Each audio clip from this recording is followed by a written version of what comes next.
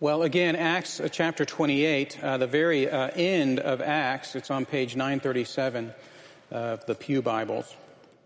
Acts 28, beginning at verse 23. When they had appointed a day for him, they came to him at his lodging in greater numbers. From morning till evening he expounded to them, testifying to the kingdom of God and trying to convince them about Jesus, both from the law of Moses and from the prophets. And some were convinced by what he said, but others disbelieved. And disagreeing among themselves, they departed after Paul had made one statement.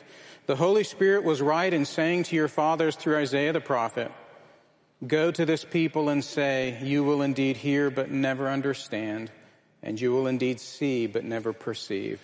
For this people's heart has grown dull, and with their ears they can barely hear, and their eyes they have closed, lest they should see with their eyes and hear with their ears and understand with their heart and turn, and I would heal them. Therefore, let it be known to you that this salvation of God has been sent to the Gentiles. They will listen. He lived there 2 whole years at his own expense and welcomed all who came to him, proclaiming the kingdom of God and teaching about the Lord Jesus Christ with all boldness and without hindrance. This is the word of our Lord. Well, what I'd like to do is I'd like to begin by thanking you for tolerating me as your pastor. And I do mean that sincerely. If you are new here, maybe you didn't know this, but the Jones family is new here. We have been here for 14 months. So on the one hand, it feels like a long time, but on the other hand, it doesn't. One of the things that we are going to begin doing as a church body is we are going to begin talking about a vision that we will share as a church body and carry into East Brainerd and, by God's grace, into the world. And what I'd like to do this morning is I'd like to take a break from our series in Romans to present one sermon, and I'll do this frequently. I'll stop just to deliver a single sermon on a particular topic. In this series of sermons, which again, they're not all going to be preached together. They're going to come at you sporadically. But what I'd like for us to do as a church body is I'd like for us to reflect on some of those doctrines that are particular to our church. And this morning, I'd like for us to talk about our vision as a church. But let me say that there are some features of our church that are rather distinct. In fact, people who are new to Presbyterianism, new to Reformed theology, even if they have been a Protestant for many years, they'll recognize some of these things. So, for instance, here at Covenant, we baptize infants. Did you know that? Well, you probably knew that. Here at Covenant, we believe in 2 covenants in the Bible, the covenant of works and the covenant of grace. Here at Covenant, we actually talk a lot about fencing the Lord's table that we might protect unbelievers from coming to the Lord's table inappropriately. Here we ordain elders and we ordain deacons. And here we don't ordain women as elders or as deacons.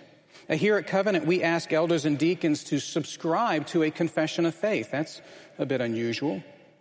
Here at Covenant, we actually like denominationalism. We love being a part of the PCA. Covenant is a church that believes in predestination. We as a church practice not only church membership, but we also practice church discipline. We as a church do not teach dispensational theology, but we do teach the infallibility and inerrancy and authority and inspiration of Holy Scripture. So there's a lot of things that are like that I would like for us to have an opportunity to just speak on, not from the point of doctrinal education, but from the point of Scripture. We want to look at passages that then explain some of the distinctive features of Covenant Presbyterian Church. And so that's why I'm interrupting the sermon series this morning. We want to occasionally speak from texts that define some of these distinct features. So these are all expositional sermons, as you'd expect. That's what we do here. They're sermons that explain a point of doctrine. They're sermons, as the one this morning, will be from a text to explain something about the life of the church. This morning we'll talk about a central feature of our vision. We'll talk about proclamation. That word proclamation you heard in our passage this morning. And then just something for you to keep in mind. Over time, all of these sermons, they're going to be assigned a category on the church website so that someone can go to the church website and they select the category Essentials, and they'll just get a long list of these sermons that explain some of the things that are more distinctive to us as a Presbyterian and Reformed congregation. So that's what I'm doing this morning. I'm preaching one of those Essentials sermons, and you'll be able to see it on the website in that way. And why am I doing that? Well, this morning I want to preach on a central claim of our new vision as a church. At the end of last month, our elders approved a mission statement and a vision statement for our church. I want to again talk about the newness of your pastor.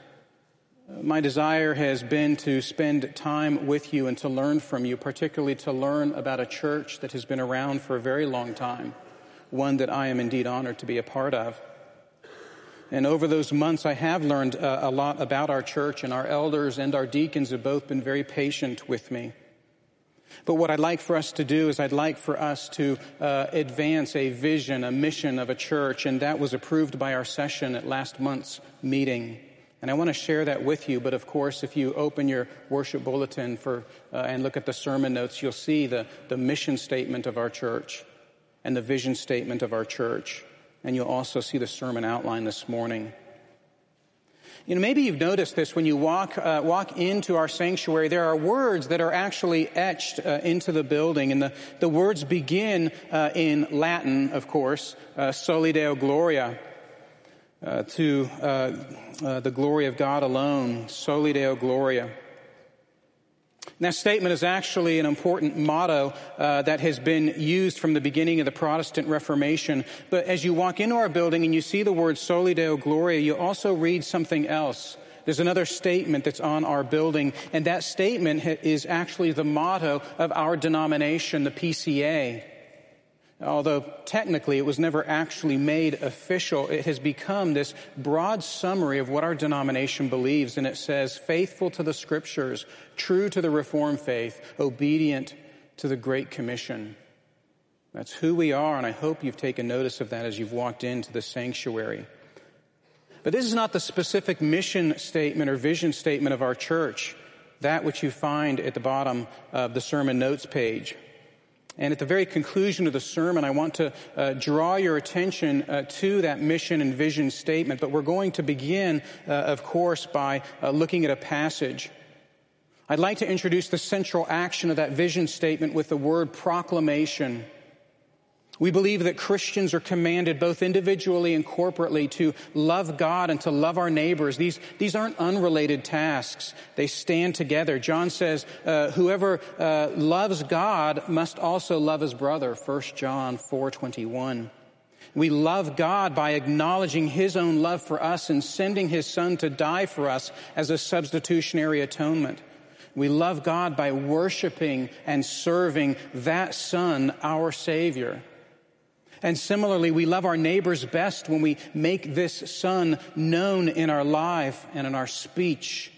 Put another way, as we proclaim this Jesus Christ, our Savior, our Redeemer, as we worship him and as we serve him, we are loving God, and we're also loving our neighbors.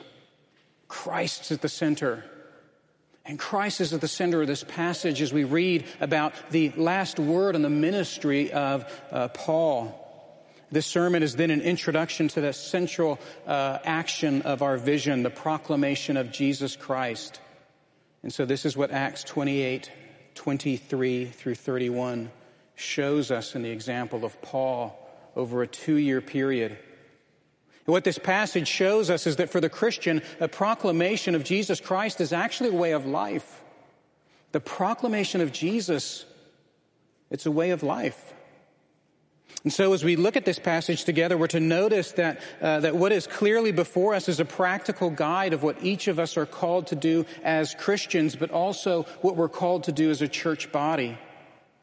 I want to be very clear that every Christian and every true church is called to proclaim Jesus Christ. Every Christian, every true church. No Christian and no Bible-believing church gets to ignore the proclamation of Jesus.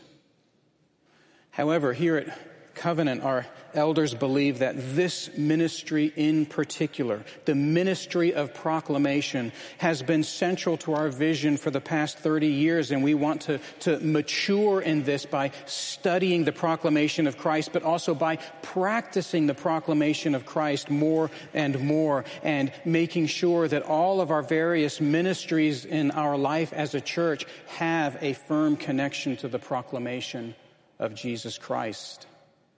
So what I'd like to do in this sermon from Acts 28 is I want to do two things. I want to first establish the very setting of this passage. The passage takes place in first century Rome, and I want to talk about that setting. And then I want to explain what Luke seems to be highlighting about these events in the last two verses of the book of Acts. Luke is crystallizing this 2-year ministry of Paul's.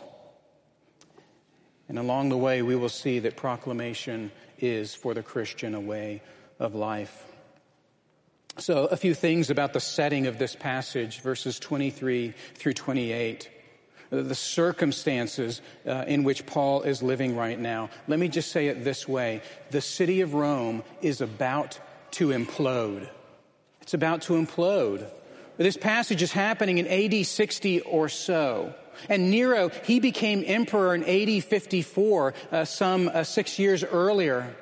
You see, Nero's mother murdered his adopted father, Claudius, with a plate of poisoned mushrooms. Why? Because she wanted her son to become emperor faster, and this made it possible. Nero became emperor at only 17 years old. The first 5 years of Nero's reign, really it was the reign of his mother, but those first 5 years in Rome were extremely peaceful. Nero's stepfather, Claudius, had created a very efficient government, and the government basically ran itself. The economy was strong. There was peace in the provinces. Nero's childhood tutor, Seneca, continues to advise him and to write his speeches. In fact, this period in Roman history is known as the Golden 5 Years. Now, when this teen became emperor, Paul was living in Ephesus. He's living in Ephesus for longer than he had ever ministered in a single place before, almost 2 years. And by the winter of 56, 2 years into Nero's reign, he travels to Jerusalem. And you'll remember that he's arrested in Jerusalem. And he's imprisoned for 2 years on the coast in a city just north of Tel Aviv. And afterwards, along with other prisoners, Paul, he's transferred to Rome, where he would spend 2 years under house arrest to wait for a trial. And that's what's happening right now in our passage. Now keep this in mind. Paul was in Rome just as the peace of Nero was coming unraveled. In the year that Paul arrived, or possibly the year earlier, Nero kills his cousin Britannicus because he was becoming a bit too popular. And then just enormous events precipitated after that. Nero had attempted to murder his mother by sending her off on a ship designed to fall apart at sea, and she survives and swims to shore. And a friend of Nero happily kills her. And then things would get worse, but all of this is happening actually while Paul is in Rome. Verse 30 tells us that Paul was held at his own expense. And many believe that this phrase, at his own expense, refers to the kind of lodging that Paul had while he was in Rome. That he was kept in a rented apartment in one of the many tenements in the city. These rented apartments, by the way, were an invention of Rome, and they're sprouting up all over the city. And it would seem from verse 20 that Paul was forced to wear a chain, perhaps a chain on his ankle in this small apartment in an apartment building. And he would have surely been supervised perhaps by government staff that are also living in that same building that they might keep an eye on Paul. Now, while all of this is happening, Nero, he's dropping off the edge. He's filled his staff with henchmen. Innocent people are being executed all the time for treason. He banishes and executes his wife in order that he might marry his mistress, all while Paul's in Rome. Nero lived lavishly, confiscated wealth as he needed it, ignored justice, oppressed anyone in his way, and he hated all of those who would not conform, which means he hated the Jews, and history tells us that in particular he hated Christians even more. And in 2 years after Paul's 2 years in Rome, he is going to persecute the Christians mightily. Paul is living in a rapidly decaying, tremulous, difficult city. And look who the guests are that Paul invites.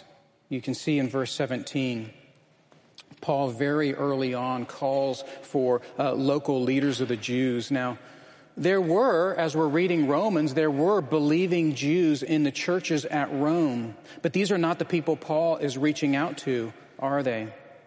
Paul is inviting the Jews in Rome who have described Christians as a sect, that body of people who just are always spoken against everywhere. And this sect or party had already been known as the sect of the Nazarenes, or those who are according to the way. And Paul, he actually wants to find those people who loathe Christians most of all, and he wants to speak to him. And they actually come to hear Paul. Verse 23 says that they came to his lodging, but not only that, they come to his lodging in greater numbers. That's interesting. Paul is saying hard things to them from his imprisonment, but they come in greater numbers from morning till evening. Now, Luke, who writes Acts, is very clear that Paul has been living this way for 2 years. And just as the churches in Rome are beginning to say goodbye to peace and they're waiting for things to go from bad to worse, everyone can feel it. Paul is reaching out to the Jews and he's using everything that he has to reach out to them. But Paul's also reaching out to Gentiles. Look at verse 28. Paul knows that a rejection of the Jews are actually going to serve as a doorway to the Gentiles. Paul, from his very first mission trip in Acts chapter 13, has seen this happen over and over and over again. He goes to proclaim to the Jews, and as they reject him, a door opens wide for Paul to proclaim the gospel to the Gentiles. And Paul sees this as a reality of Isaiah chapter 6. And so for 2 years, Paul is active in ministry to Jews and ministry to Gentiles. And he's doing it with chains, always guarded, in an apartment room, in an apartment building. Now we might ask, is there proof that Paul is actually having an experience of missionary endeavor with Gentiles? During these 2 years, Paul likely wrote the letter to the Philippians. And in the first chapter of Philippians, Paul says this. Paul says that it has become known throughout the whole imperial guard and to all the rest that my imprisonment is for Christ. These 2 years of Paul's life are saturated with Jesus Christ, even before we look at the ministry that Paul executes from this apartment room. The staff that's in charge of Paul, Roman generals, Roman leaders, they're keeping an eye on Paul while at the same time their own world is about to implode. They're listening to the stresses and the fissures in their world, but they're at the same time listening to the ministry that Paul is having to these Jews. One commentator, Simon Christmacher, says it this way. He says, I'm sure that while Paul lived in this house, with a soldier guarding him, that his daily conversation was not about the weather. Instead, he introduced the soldier to Jesus Christ, taught him the truths of Christ's gospel, and instilled in him a saving knowledge of Jesus. And as in any army, a soldier in the Roman army was frequently transferred. And if we assume that the soldier who guarded Paul became a Christian and was posted to another part of the Roman Empire, Paul would indeed send forth a missionary. That's glorious to behold, especially from a man who is in chains, always watched, can't move about freely. And we begin to see that this room in this apartment becomes a headquarters for missionary activity. Now, circumstances. What about the method of Paul? We've looked at his audience. What is he doing when this audience comes to be with him? It seems to me that what Paul is doing at the very end of our section, verses 30 and 31, would you look at it and notice something that perhaps you didn't see? In verses 30 and 31, we actually can summarize what it is that Paul is doing over this 2-year period. Because Luke tells us that Paul is welcoming all who came to him, he is proclaiming, and he is teaching. How about that? The whole 2-year period, Luke summarizes with welcoming, proclaiming, and teaching. And if we want to know what that means in detail, we get actually a picture of that in verses 23 through 25. I think what Luke is telling us in verse 23 and 25 is he's given us an outline of what he means by welcoming, proclaiming, and teaching. And look what he does in verse 23. He's going to say 3 things with regards to Paul's method in chains in this apartment. First, he says this: from morning to evening, he expounded to them. He expounded to them. In Acts 18, Priscilla and Aquila, they take Apollos aside, a man who is very gifted in preaching, and they take him aside to explain to him the way of God more accurately. That's what 18:26 of Acts says. But the word that's used there to explain to him the way of God more accurately is to expound. The word literally means to unfold or to expose. Paul is spending time with these guests of his, and he is unfolding that which is actually there, that which is actually true. It's fascinating that the world is structured in such a way that the gospel is always being proclaimed, God making himself known in creation, in the way human beings are made. And Paul, as they come and they spend time with him, he is expounding the story of redemption in their midst. A good way to understand this is that this is the simplest approach to utilizing familiar scriptures, things that his guest would have already understood. Apollos understood so much. But what Paul is doing when he expounds is that he is stitching together loose connections that folks have in their minds and in their hearts, that they would begin to see the larger picture of the story of redemption. You know, I think that we do a lot of expounding here at Covenant. I've noticed that many people who come to Covenant, they already know a few things about Scripture and about the Christian life. That's relatively new to me.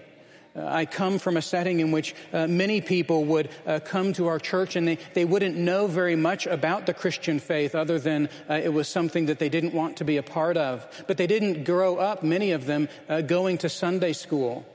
They didn't grow up with Christian parents. And I find that many people who come here, they know a thing or two about Scripture and the Christian life. And what we have an opportunity to do as a church is to expound upon those familiar passages, those things that they know, to show them how these things fit together by God's grace to form a unified composition of the story of redemption, God revealing himself over time. Expounding is like describing in more detail something that you thought that you understood already. And that's very much a part of our calling here at Covenant. But that's what Paul is doing. He is expounding. But he's doing something else, Luke tells us. Also in verse 23, he says that Paul is not merely expounding, but he's also testifying. He's revealing to them the story of redemption in the world before their very eyes, but he's also testifying. Now this actually is a technical expression. He's declaring something that is true, using his own life and his own experiences as evidence. He's using his personal sincerity and his earnestness to serve as evidence for something that is far larger than himself. Look at what he's testifying to. Luke tells us that he's testifying to nothing short of the kingdom of God. This expression in the Bible always refers to the cosmic reign of God. It's about his legitimate authority, about his pinnacle of hierarchy. It's about his power over the vast cosmos. But the kingdom of God in the story of redemption is also about the power of that great cosmos reaching down into our body and our soul, that we would become a new creation. To testify to the kingdom of God is to use your own subjugation, your own sinfulness, your own submission as proof of the truth of the gospel. The kingdom of God is here. He has saved me, and he will not condemn me. So Paul's expounding, but he's also using his own heart to testify to his presence by God's grace in the kingdom of God. And again in verse 23, there's a third component. He's expounding and testifying, but he's also, Luke says, trying to convince them. I love that expression that comes from the ESV translators. You know, it's a single word in the Greek. He's persuading them. And he's persuading them not just to agree with him, he's persuading them in a moral way. He's persuading them to place their trust in that which he is expounding and that which he is testifying to. If they're convinced, they're believers, verse 24 says, because if they are unconvinced, then they are unbelievers. And so what Paul is doing is he's using a multitude of angles. He's debating with them. He's countering their arguments against him.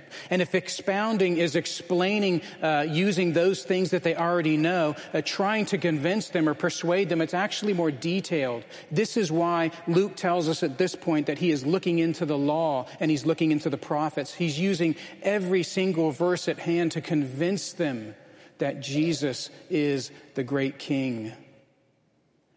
Well, let's back off from this scene and just ask, what is it that Paul's doing here?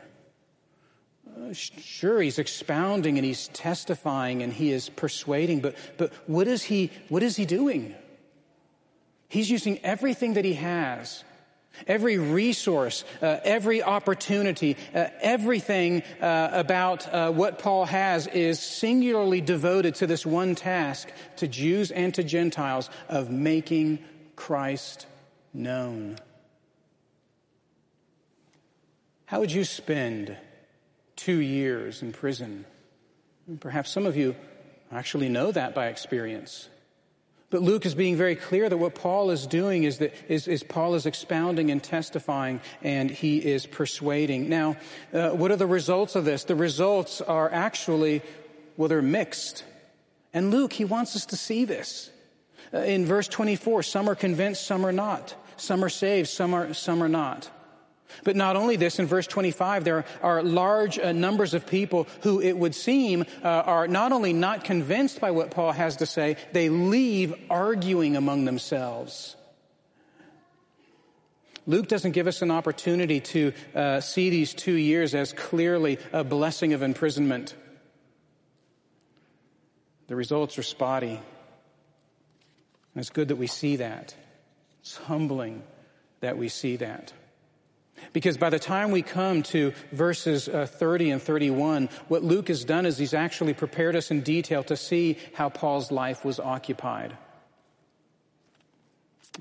Paul will say at the end of Romans this. Romans has already been written at this time, but we'll look at this later on. Romans 15, Paul says, "For I will not venture to speak of anything except what Christ has accomplished through me to bring Gentiles to obedience by word and deed." How many options do you think Paul has in prison? Shackled, always watched, impoverished, unable to go out and make a living, unable to advance himself, unable to control his destiny in any meaningful way. What is he doing? He's using everything that he has to make Jesus known. And it seems to me that what Luke does is he summarizes in a single verse what it is that Paul's doing with that time. And he does so with three verbs. He says Paul's welcoming all who came to him. And the word that Luke uses is he's receiving them with warmth. He's welcoming all who came to him, laying out a tablecloth, preparing a nice meal of pasta, right? He's imprisoned. He has nothing to offer them, but he's still welcoming them with warmth. And he's proclaiming to them, he's proclaiming the kingdom of God. And he's spending time with them. He's teaching them about the Lord Jesus. And I like to think that Luke intends for us to see all three of these actions working in perfect harmony and synergy in the ministry of Paul these 2 years of his life.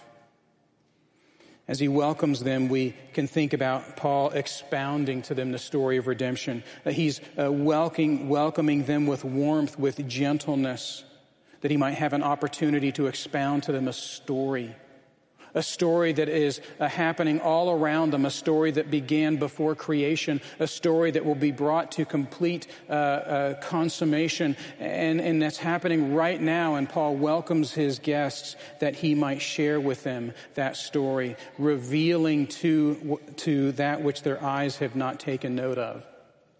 The kingdom of God has been inaugurated, is here. And he reveals that as he welcomes them. And we think about Paul proclaiming as an emphatic statement of testimony. This word for proclaim, it's a very hot-headed word. How remarkable that there would be a warm welcome, and then this word of proclamation actually doesn't match. There's nothing warm about a kerusso proclamation. That's the Greek word that Paul uses, and from that word we get the name a herald. One writer from the 11th century helps us to understand the significance of this word kerusso, the significance of a herald, and he says it this way. He says that a herald is in time of war what an ambassador is in time of peace. A herald is in time of war what an ambassador is in time of peace. In a time of peace, the ambassador sits down in a jolly company of leaders and they work out all of the details for peace. But during war, it's the herald that goes to the front of the line and he addresses the enemy in this way. These are the terms. Accept them and live. Deny them and die. That's what the herald gets to do. To make that definitive proclamation. To put it in their lap. Now you have to make a decision. That's the word that's used for proclaiming here. It is a loud, punchy, kerusso, heralding proclamation. But then right on the other side of that, there's a kinder word, didasko, to teach. And teaching is something that takes time. Teaching is a kind of persuasion, but right as those first three are mentioned at the beginning, that Paul is expounding, that he's testifying, and that he's persuading, teaching is that persuasion. It's time in Scripture. It's flipping back and forth through the pages. And so Paul is teaching them. But here's what I want us to notice as a church body. This word proclamation is so important to our vision. We want to be a church that makes Jesus known. We want to do that in any and every circumstance. We want to do that while we're chained. We want to do that while we're unchained. We want to do that when we are living in a culture that is alive and thriving with morality. We want to do that in a culture that is getting smaller and smaller and more oppressive to us. In all circumstances, we want to be that loud heralding body. But on either side, we're going to welcome with gentleness. And we're going to engage in teaching, even if it takes time. This is why we're looking at this passage. It's a very stern word, proclamation. It's the sternest way to say proclaim in the New Testament. But isn't it true that a people who have been saved by great grace are a people who ought to have a loud message of where that grace has come from? Shouldn't that be the case?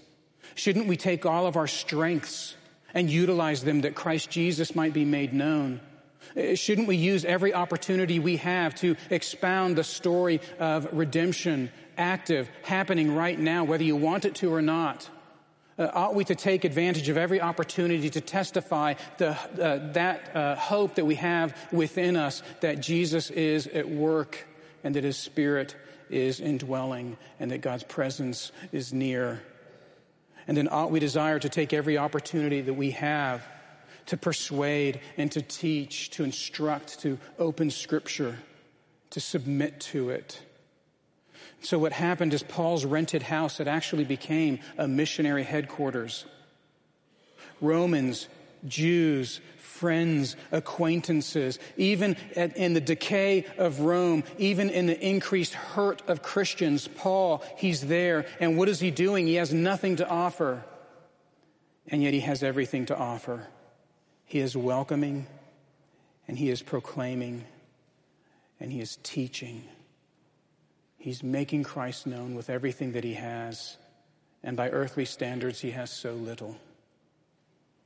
If everything is taken from us as a church, if we ourselves go down in shackles, if we ourselves are in a situation as the recipients of the Hebrew letter, and we are watching our brothers and sisters in Christ being persecuted and perhaps even martyred before our eyes, what will we be doing? We'll be doing what Paul is doing. By God's grace, we will be making Christ known. If you're new to our church, it's good for you to hear that this is what our church is about. That we wish to do this in a way that is welcoming and gracious, but we wish to do this in a way that's also honest and not capitulating. We have a message that must be heard. And our desire is that we would be recipients of the work of the Holy Spirit who would send to us people that we might make that proclamation to. In gentleness, but in honesty. Straightforward, but with an opportunity to see it in Scripture.